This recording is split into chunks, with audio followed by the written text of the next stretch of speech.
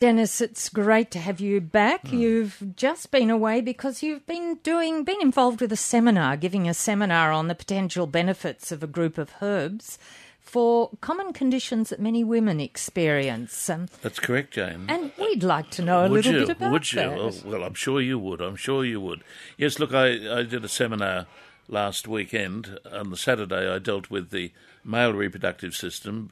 On the Sunday, I dealt with the female reproductive system. And there was a lot of interest in that, and I was prompted to share some of the information that we looked at the seminar, particularly with reference to three very important, in fact outstanding, potential remedies for dealing with common functional female conditions. We're going to look at them with great intensity. 2NURFM's Health Naturally. Great to have Dennis Stewart back again today. And your questions. Well, you've got questions to ask. And before we get on to talking about some of Dennis's favourite herbs, let's take Kim. She's rung in from Maitland. And Kim, your question's about a grandchild with molluscum. I think that's the way it's pronounced. Molluscum contagiosum? Yes. Okay. How old's your grandson? She's 6. 6, yes. Has your doctor had a look at the condition? Yeah, he has, Yes. and I'm just the grandmother. Yes. He sort of said there's nothing you can do about it. Your GP is correct in what he's saying, that my understanding of this condition, which is very, well, I'd say common, particularly with kids, that it is essentially a self-limiting condition. Yeah. That is, the body will eventually adjust to it and rid the body of this molluscum contagiosum, this skin condition. When patients have presented with me, that is what I tell them first up. Look, this thing is likely to go of its own accord, but I have a view on this, and it might be controversial. I talk about perhaps a means of supporting, hurrying up, if you like, the body's adjustment. And I've always recommended in this condition the well-known immunosupportive herb that I speak about frequently on the program, which is echinacea. Echinacea, I know a bit about this, was one of the first herbs that I was introduced to and used over 40 years ago, and it was always particularly, how could you call it, useful for kids' conditions. It, above all other things, it is a kid's herb, in my opinion. So, depending on how serious the condition is, how extensive it is, echinacea, perhaps in a liquid form. I used to give it to my own daughter when she was young. There you go. I would move in that direction. In a modern liquid form, it would be manufactured to a good standard. I'm not aware of there being any serious toxicity with it. Hundreds of thousands of kids around the world use it and use it regularly. Controversial as it might be, I'd suggest you try. What I would do is run it past your GP. He's your prime contact therapist. He's not a believer in. Is there? Oh, that's a pity. He probably will be one day. He thinks I'm some sort of witch. Okay. If it was my grandchild, I'm sure my daughters and sons would have no problem in taking their dad's advice and using echinacea. Yeah, I know, it's more the GP. The GP doesn't believe. Well, so is there like a cream? Or look, the cream, in the past, we've used an ointment based on the herb thuja, Thuja. Yeah, now you could purchase that fairly easily, I suspect, from a health food store or a pharmacy. And thuja has always been used to address these sorts of pathologies on the skin that are not dangerous but troublesome, and things like warts have always been managed by thuja. And I would think that it might be useful to get a cream based on thuja. Always do a patch test. It's a very, very safe herb when topically applied. I even prescribe it orally for some conditions, but topically you can Google it and find that it has a history in Western herbal medicine as being a pretty well broad spectrum topical agent for these troublesome but not dangerous skin conditions. That would be my recommendation. But look, the other thing about it is you might start on echinacea and use some Thuya and say, wow, that advice that Dennis Stewart gave, it was remarkable. It tidied up very quickly, but these things have an effect of going their own way very quickly.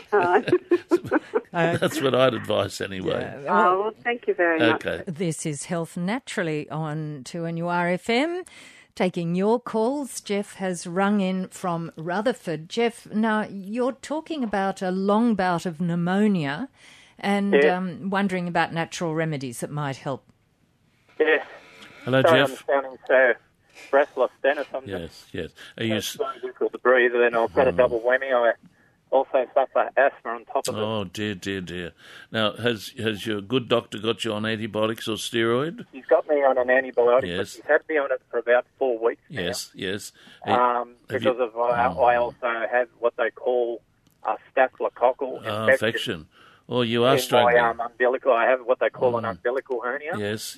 And it's affected the hernia. Oh, dear. And what I actually had on both sides of me, because I'm diabetic, Yes. I've come up with what they call blister-type, burn-type things on the sides of my stomach. Oh, dear. And I've had to actually get dressings to it and have to use a cream, I don't know if you're familiar with, called Flaminel Hydro. I'm not familiar with that one. It's an ointment that actually cleans up the wound. Oh, that's good. But the thing is that they're taking very much a long time, and they said basically because I'm diabetic, it's going to take a bit more time to clean up. Are the wounds... What I need to find out from you is there a natural remedy I can use to help with my breathing, like with my asthma, as well as my pneumonia, and something that I can use to actually clean this staphylococcal infection up any quicker?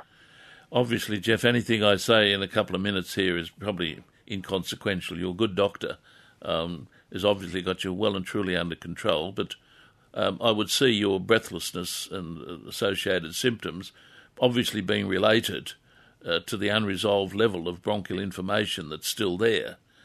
So your breathing, I would expect, would improve in direct relationship to the improvement in the infection, the general health I just don't feel like it's improving in my chest area, though. Okay. Look, when I lay on my chest of a night, I can only lay one way. If I lay the other way, it feels like my chest is being compressed. Yes. Look, a couple of things, and again, because of the complexity of your situation, it is important that you at least mention to your GP what you would like to do. My approach here would be not so much to address any particular symptom, but rather to encourage, if you like, improvement in your infection-fighting capacity. And I would suggest a couple of things that might help. Principle number one, I would be recommending, as I momentarily ago recommended to a lady for a kid's problem, I would suggest that you seek out some echinacea and you begin to take that. Echinacea has a strong affinity, particularly for respiratory infections, and it would not clash, as far as I am aware, with the antibiotic that you might be on. So strangely enough, I had echinacea probably about 15, 16 years ago. There you go. And that actually helped with my sinus. Yeah. Well, again, your experience is very similar to the previous listener who used it on her children years ago. Unfortunately, echinacea is not as well known today, I suspect because of the way in which other cultural herbs, if you like, have overtaken us. But echinacea is one of those herbs that boosts the immune system and has some anti-infection capacity. And any infection, chronic, and we mainly treat chronic infections, and yours certainly is, any chronic infection, I believe, could be assisted by perseverance with a good quality echinacea preparation. However, in your situation, I would be recommending some significant doses of vitamin C and vitamin A. Yeah. Now with echinacea, does that actually, because I've had a difference in health change over those years, yes, does that actually, echinacea, affect people with high blood pressure? As far as I'm aware, no, echinacea has no hypertensive capacity whatsoever. Okay, cool. Everyone, of course, can have idiopathic reactions to anything, including natural medicine. But as one who has lived, worked and breathed and taken echinacea all my life, and as one who is mildly hypertensive, so I have to watch my own blood pressure, I am not aware of it, how can you call it, affecting blood pressure. I would think it would be very safe. But again, if you're going to be using it, because you're under medical management, it's important that you let your doctor know so he can keep an eye on the BP. But it is one thing that I would be going for. I'd go for vitamin C. And also what I would be suggesting is that you, this might sound rather quaint, do what many Australians used to do in previous generations, begin to use some cod liver oil. Because it's what oil, sorry? Cod liver oil, because of its cod liver oil, because of its strong vitamin A content. In our profession, we refer to vitamin A as the mucous membrane remedy, and it has a particular affinity for the respiratory, for the lung membrane. I would start to take some vitamin A in the form of cod liver oil, again, something easily procured, and I would advise you even take it in its crude form, despite the obnoxious taste. Now, is cod liver oil available at the supermarket? Oh, I would think it would be in the general section there, but your pharmacy would have it as an over-the-counter preparation. Beg your pardon? Is it very expensive? No, not at all. Now, the other thing that I would suggest is that respiratory infections of a chronic nature, historically in herbal medicine, have always been treated at a chronic ongoing level with sophisticated preparations of garlic.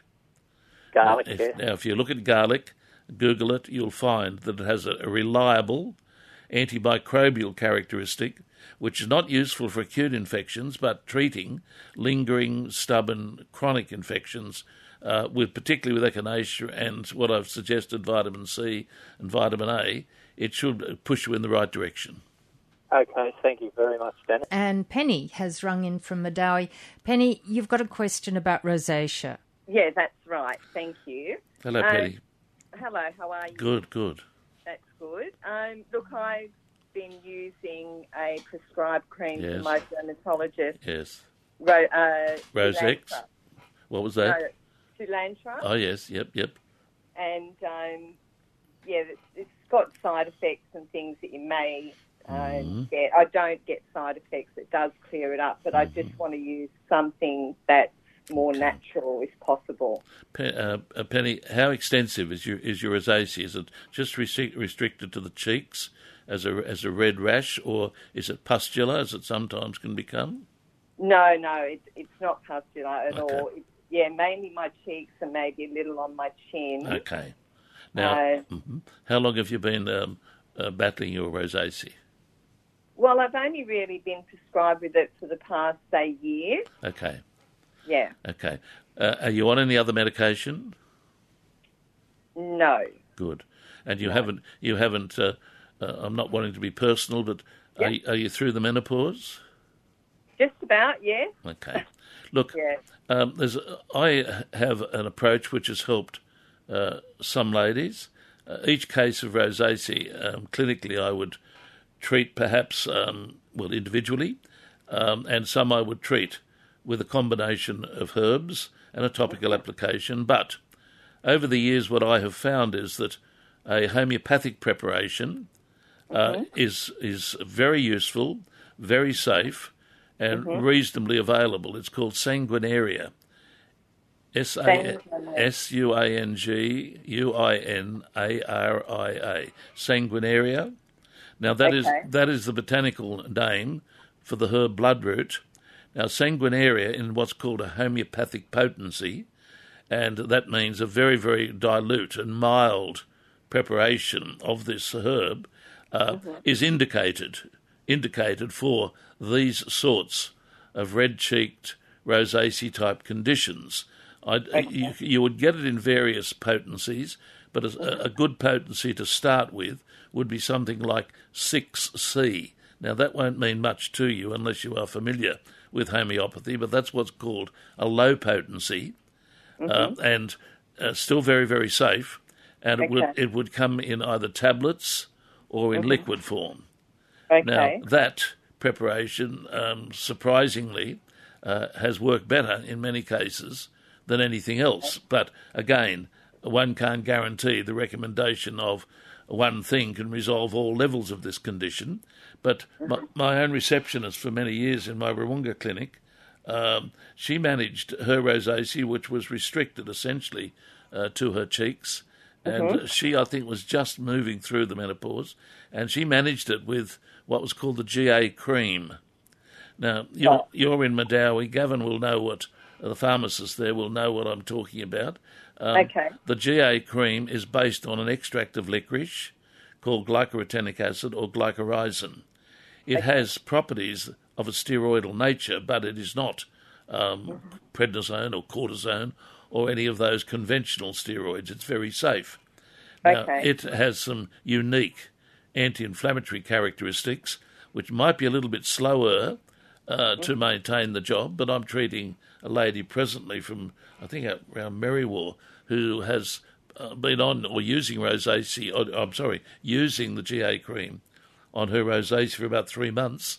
And I saw the dear lady yesterday, and it was quite a remarkable improvement. So my suggestion would be, see your pharmacist up there, whom I know personally, a great man. Talk to him about homeopathic medicine, Sanguinaria 6C, and the topical application of the GA cream. Health Naturally is the program with Dennis Stewart taking your calls. And Dennis, Jennifer's rung in from Ellamore Vale. Now, she's got a foot condition, and I'm sure you might know what we're talking about. Hello, Jennifer. It's Charcot neuropathy? Charcot neuropathy, yep. Okay. Jennifer, tell me something about your symptoms and your management, if at all. I have bilateral Charcot, which is in both feet, and it's a bone condition that some diabetics or alcoholics can get. Okay. And it's like having it's like having brittle bones in your feet. Yes. You can't, when it's in hot periods, you can't stand, and you can't walk too far. Yes. So it's limited me a lot to what I can do in the last 21 months. Of course. How long have you been battling with this unusual... 21 months. 21 months. And I've had can boots on both feet and plaster sometimes. Oh, dear. So 21 months straight. Yes. They're saying maybe Christmas I'll be back into normal shoes. Yes. But I don't know. And apart from that, what have you been having any sort of treatment for it, or there is? Yes, no I go to the high risk foot clinic at the John Hunter. Oh, okay. Marvellous. Okay. Yeah, marvellous. I've got to go back. Wonderful. Go back next month for X-rays and to see. Okay. Yeah.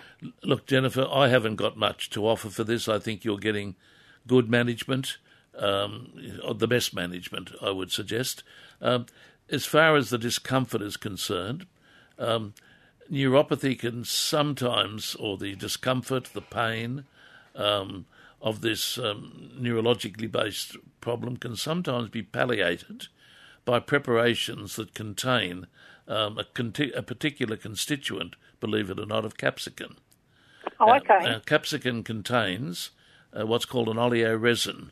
That's a chemical constituent found in the capsicum, which, when topically applied to things like, for instance, the pain and the discomfort that can accompany shingles, people have a lingering, nasty condition with the after effects of shingles, the herpes virus. Now, using a preparation with some capsicum in it as a topical preparation, it's well known, that can sometimes bring about relief from the discomfort.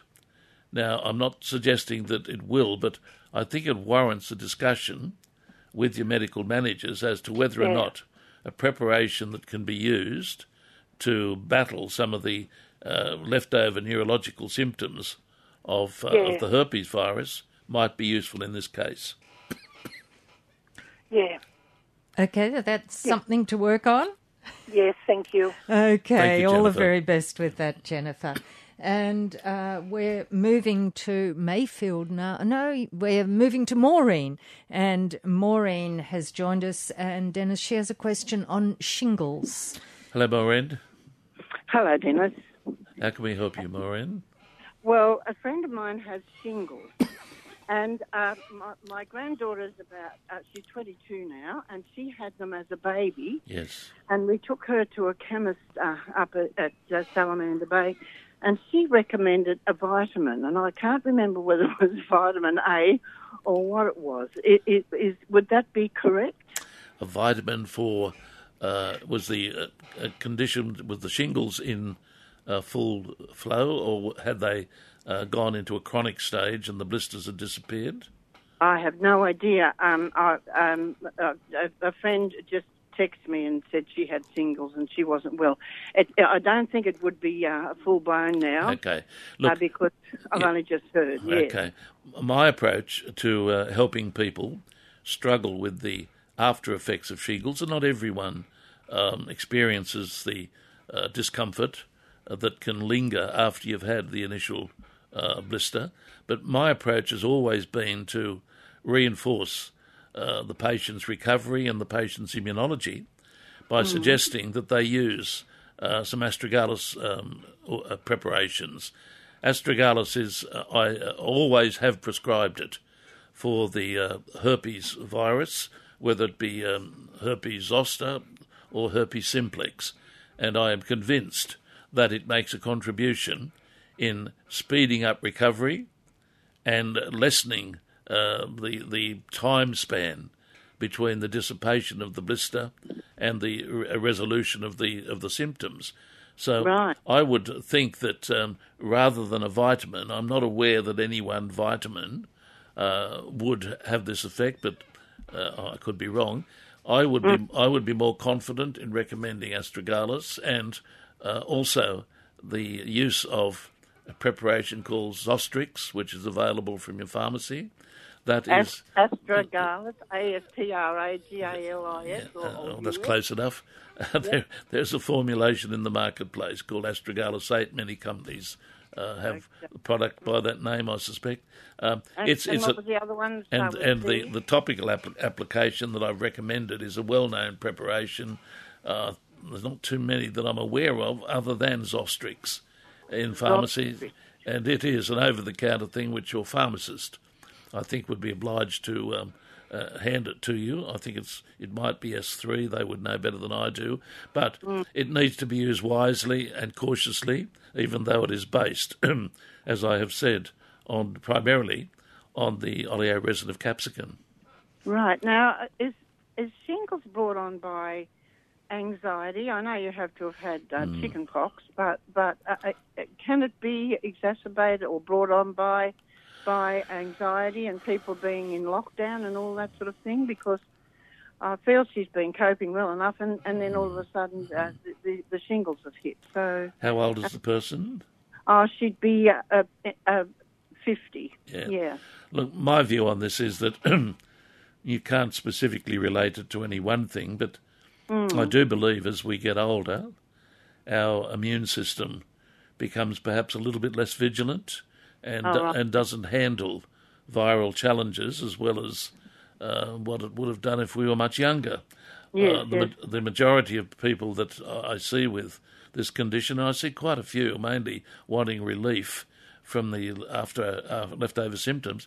Most of the people that I see, and I have to use the terminology cautious here because I'm a member of the bracket, they are mature age individuals, and I think it's reasonable to say that the immune system can be challenged by anything, whether it be psychosocial stress, a virus, worry. All these things impact, in my opinion, and I'm not an immunologist, but all these things impact on a person's ability to fight viral infections, even the herpes virus. So I don't think it can be traced to any one thing, but I am intrigued by the way in which frequently it is associated with a health crisis or a trauma. So I wouldn't rule it out entirely.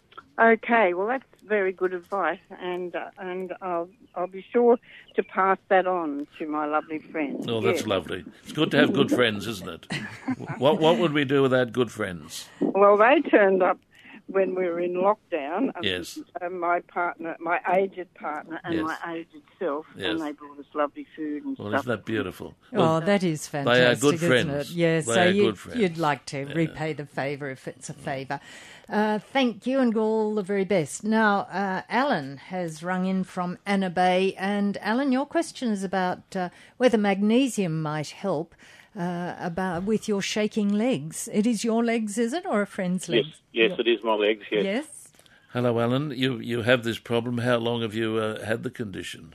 Quite a number of years. Yes, So I have a back injury from quite a number of years, and when I actually sit for any length of period or actually are in bed and roll over or whatever, my legs shake. So I'd sort of like been told that magnesium may help it, but I'm just wondering, there's quite a number of varieties of magnesium, strength, etc. So I'm just wondering what I should get. Well, look, magnesium is magnesium. All brands are pretty well the same. You can't have much variation if a product is based on magnesium on its own. Look, magnesium is usually used for nocturnal cramps, where it has a reasonably good reputation. Alan, I'm not sure that it would make that much of an impact on your condition. Your condition obviously is related to your back injury. It's a very obviously a neurological problem, and it would be too simplistic of me to say, oh yes, it'll do the job. Having said that, I've been in this system of medicine long enough to know that frequently something which one wouldn't think could do anything has done something.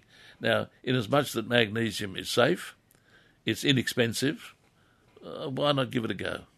Yeah, okay. Give it a go. Sounds good. Okay, thank you very much for your call and all the very best with that, Alan. Now, Dennis, Leanne, who's driving, is having real problems Hello, keeping Leanne. a line. No, she's not here, I'm afraid. Okay. But she would like to know, following on your previous answer to a previous person, does GA cream assist with dermatitis and eczema? Well, interestingly, that was they were the indications for which I originally developed and used and promoted and registered with the government the 2 GA creams, particularly dermatitis and eczema. Interesting history why I did that. The glycyrrhetinic acid, or the extract of licorice, is not unknown. It is something that was used and written up in dermatology journals many, many years ago. But with the advent of steroids, topical steroids, it fell into disfavour, even though there were some very favourable articles written by British dermatologists. I was concerned about the fact that there was a bit of a gap between acute conditions requiring perhaps steroid treatment and subacute and chronic conditions which I'm not that keen to see steroids being used for a long term. So based on the literature, based on the medical experience and the articles in various medical journals for using this preparation in eczema and dermatitis, I developed the GA cream. Well, there's no secret about it. It's in the pharmacopoeia. Any pharmacist could make it up. But it is specifically useful for what I would call subacute or chronic dermatitis or eczema. It is not meant, and in my opinion, it would be unwise to use in acute weeping eczema, but in subacute chronic conditions, when persevered with, it can function as a good takeover topical. Dennis Stewart and Health Naturally on 2NURFM. Dennis, right at the beginning of the program, you spoke about some herbs that you've found very useful for many women's problems. Sure. You haven't told us what the herbs are, so why don't we take a look? Well, the listeners got the better of us, Jane. They Had flooded some us great with calls. questions, That's wonderful. Look, I did the seminar and I dealt with a number of herbs for addressing many female reproductive conditions. Some of those conditions are best probably referred to as functional conditions, and I'll elaborate on what that means later on. But very quickly, conditions for which there may be no explicit, understood or dangerous pathology. Functional conditions things like, for instance, the premenstrual syndrome, which is a functional condition, arguably, however, with some hormonal factors behind it. So I dealt with that in 3 herbs that I spoke about in great detail, and the 3 of my favourites, Vitex agnus castus, commonly known as chaste tree, the use of evening primrose oil, yes, in female reproductive disorders, has a great role to play, and thirdly, the herb feverfew, which I don't think we've said very much about on this program. I spent a lot of time looking at Vitex. And which is what we're going to do now? Which is what we're going to do now, for a very good reason that Vitex now, in Western herbal medicine, is a relative newcomer. When I was studying, and when I even started to practice many years ago, Vitex was virtually unknown in this country. It is distinctly a European herb, Vitex agnus castus, distinctly a European herb. I have about half a dozen trees growing at my home or on my property, and it grows beautifully and easily in this climate. And I would encourage all listeners who are fascinated with this magnificent little tree. It only grows about 2 metres max, has a beautiful blue flower on it, and eventually produces the chaste tree berries, which contain the chemical constituents that make it a famous remedy, which was only started to be used in this country, I think, round about the 70s. As far as I'm aware, I was the first practitioner in this country to import the herb from overseas, have the product manufactured, and interestingly began to use it at that stage, use it in conjunction with some of my students at Leichhardt Women's Health Centre, where it proved to be a very, very valuable tool in managing a lot of functional female conditions. Why was it so late in coming here? Well, it was used a lot in European medicine, and its name, chaste tree, indicates why. It was used by the clergy, if you like, and nuns and priests, because hormonally, if abused and taken in excessive doses, it can have the effect of reducing libido. Hence its name, chaste tree, or sometimes also called monk's pepper. Ah, the monks, of course, needed something, didn't they? Well, is it past tense? But anyway. Well, yes, good question. But look, it transferred across the Atlantic. It was used a lot by the French and the Germans, and the brilliant German medical practitioner, the late Dr. Rudolf Weiss, who was a wonderful phytotherapist, had no problems writing probably the best English translation of a herbal medicine text available today, which I sometimes refer to. He made it popular in the English-speaking language, and an English herbalist known as Captain Geoffrey Whitehouse, a pucker name. Interestingly, a lot of the English herbalists, particularly even before and after the Second World War, had rather pretentious titles and made pretentious claims, but he was quite a brilliant herbalist and wrote a book, which I referred to at the weekend, Every Woman's Guide to Natural Medicine. Remarkable work. And he, in that text, formally introduced me to Vitex agnus castus, acknowledging the work that had been done on the continent, at some continental universities even. And he put it forward as a herb which had remarkable effects in encouraging progesterone within the human organism. Now, doctors know better than I do that there can be progesterone deficiency states. Now, Vitex is not a herb that has a progesterone chemical or molecule in it. It works, however, on the body's production and balance of progesterone, and it was Whitehouse that saw it, without doubt, as being the most important herb to use, particularly for functional states in the second stage of the female cycle, where, just as it had been used in Europe, Whitehouse began to use it, and it began to be taught along the same lines that he wrote about it, for the treatment of a lot of distressing symptoms that some ladies experience from ovulation through to menstruation.